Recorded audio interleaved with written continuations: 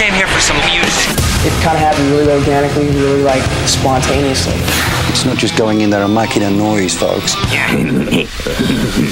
The Classic Rock Files with Kelly Parker. Well, the surviving members of Cinderella have commented on the passing of band's guitarist Jeff LaBar. He was found dead by his wife yesterday inside his apartment in Nashville. He was just 58 years old. Tom Kiefer, Eric Brittingham, and drummer Fred Corey issued the following statement last night. Heavy hearts cannot begin to describe the feeling of losing our brother Jeff. The bond between us over the decades of creating music and touring the world is something that we as a band uniquely shared. Those memories with Jeff will be forever alive in our hearts. It's unimaginable that one of our band brothers has left us. We're sending his wife and his son and his family and friends our deepest condolences.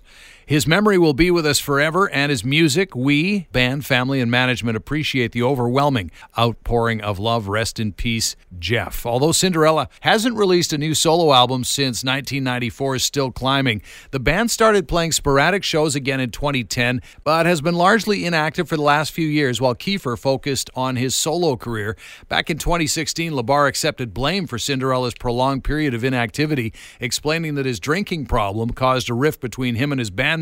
He said, quote, "I can only speculate, but I believe it's all my fault. It's no secret that I've had a drinking problem, and it showed its ugly face on one of those cruises that Cinderella played. I guess that's what caused a rift. When I fell out on one of those cruise ships in front of everybody, basically OD'd, that's when the band and mostly Tom took notice and basically said, what the F?" Asked if he was sober at the time of the interview, again, this is 2016, he said, "No, I'm not," which is probably the problem. Like I said, I can only speculate because I don't talk to the other guys anymore. I talk to Fred every now and then. Eric lives 20 minutes from me. We haven't talked lately, but Eric and I have been the most consistent of all my bandmates throughout the last 32 years.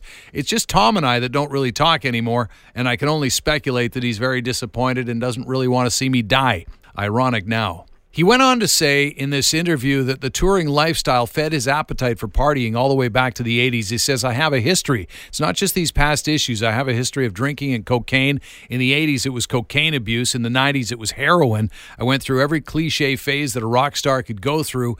I was arrested. I went through rehab. I did all the things Motley Crue did. I just didn't publicize it. I was Motley Crue and Guns N' Roses all wrapped into one. As a band, we tried to hide our dirty laundry, and most of our dirty laundry was me. We didn't try to hide it. We just didn't publicize it. We just didn't tell people, oh, yeah, Jeff's in rehab, Jeff's in jail, Jeff's in whatever. We just didn't publicize it. We actually kept it to ourselves. It was our family. It was our family business, and that's how we treated it." Despite the fact that he hadn't spoken to Kiefer for a couple of years prior to this interview, so I guess at that time it would have been 2014, he said he didn't hold a grudge against Kiefer. He said, "I understand why he doesn't return my calls, and I don't blame him. I understand, and hey, you know, he's been the major talent of Cinderella all this time, and he deserves to be solo. Not deserves to be solo, but, you know, it was inevitable for him to go solo. He's just one of those guys, lead singer, main songwriter. It's inevitable that he should go solo and basically dump the dead weight." Kiefer told Rock Revolt magazine that some issues, as he put them, within the band going back decades had effectively sidelined the group the last several years. He said, "We took some pretty extreme measures to right the ship and fix things, and we made a pact as a band in 2012 that we would not do anything as a band until the issues were resolved." That's how much it came to a head. The issues are unresolved, so that's all I can say about that. So, sad news for Cinderella fans, and it looks like it finally got the better of him. Jeff LaBar dying yesterday, or at least found dead yesterday at the age of 58. Foo Fighters were the first major act to do a full show at Madison Square Garden a couple of weeks ago. They were supposed to do that in Los Angeles this coming Saturday night as well at the LA Forum. That's now been postponed after a member of their team tested positive. Despite having made every effort to follow CDC COVID protocols and local laws, they said in a statement, there's been a confirmed COVID-19 case within the Foo Fighters organization. Out of an abundance of caution and concern for the safety of the band, crew, and most of all the fans, Saturday's show at the LA Forum is being postponed to a later date, which will be announced shortly. Meanwhile, Buckcherry canceled 8 shows of their current tour in response to their own infection confirmation. They said in a statement, "We just discovered that 2 of our band members have tested positive. Out of an abundance of caution, etc., etc., we're canceling all shows until July 30th. And that's why we're still watching the border situation here. Next week, the current border agreement between Canada and the U.S. is set to expire on the 21st. Beyond that, we don't know what will happen. And it's not so much what's happening here in Canada, but rates are spiking again in the U.S. So if you've got tickets, like I do, for Eagles, October 2nd, you're watching that one closely.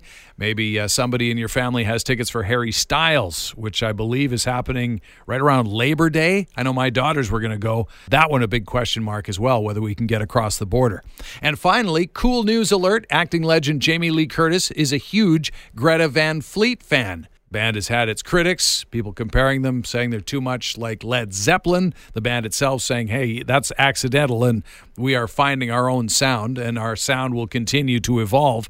But Jamie Lee Curtis says that listening to Greta Van Fleet's second EP, From the Fires, got her through filming Halloween Kills, a movie coming out in October. She also had something to say in this new interview promoting the film about how music can be like a time travel machine for us. I mean, look, I'm a happily married 62-year-old woman. By the way, married Nigel Tufnell from Spinal Tap. I get plenty of guitar in my home, but Josh's voice absolutely slays me. We were shooting in Wilmington, and we were shooting in this very far away location. It took me an hour to drive each way. I drive myself. And the way I got it through that movie was Greta Van Fleet, From the Fires.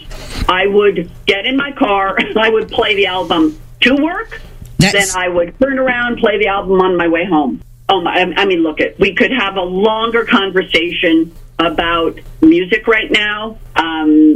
If I play Boston, I am back in my freshman dorm. Radio allows you that same timestamp. You remember when you listened to it. There is something about the auditory experience. If you take away a visual and you just put sound of voices in your ear, it's a timestamp. So if you're a Halloween fan, again, she's promoting Halloween Kills, another sequel. It comes out October 15th. That is the Classic Rock Files.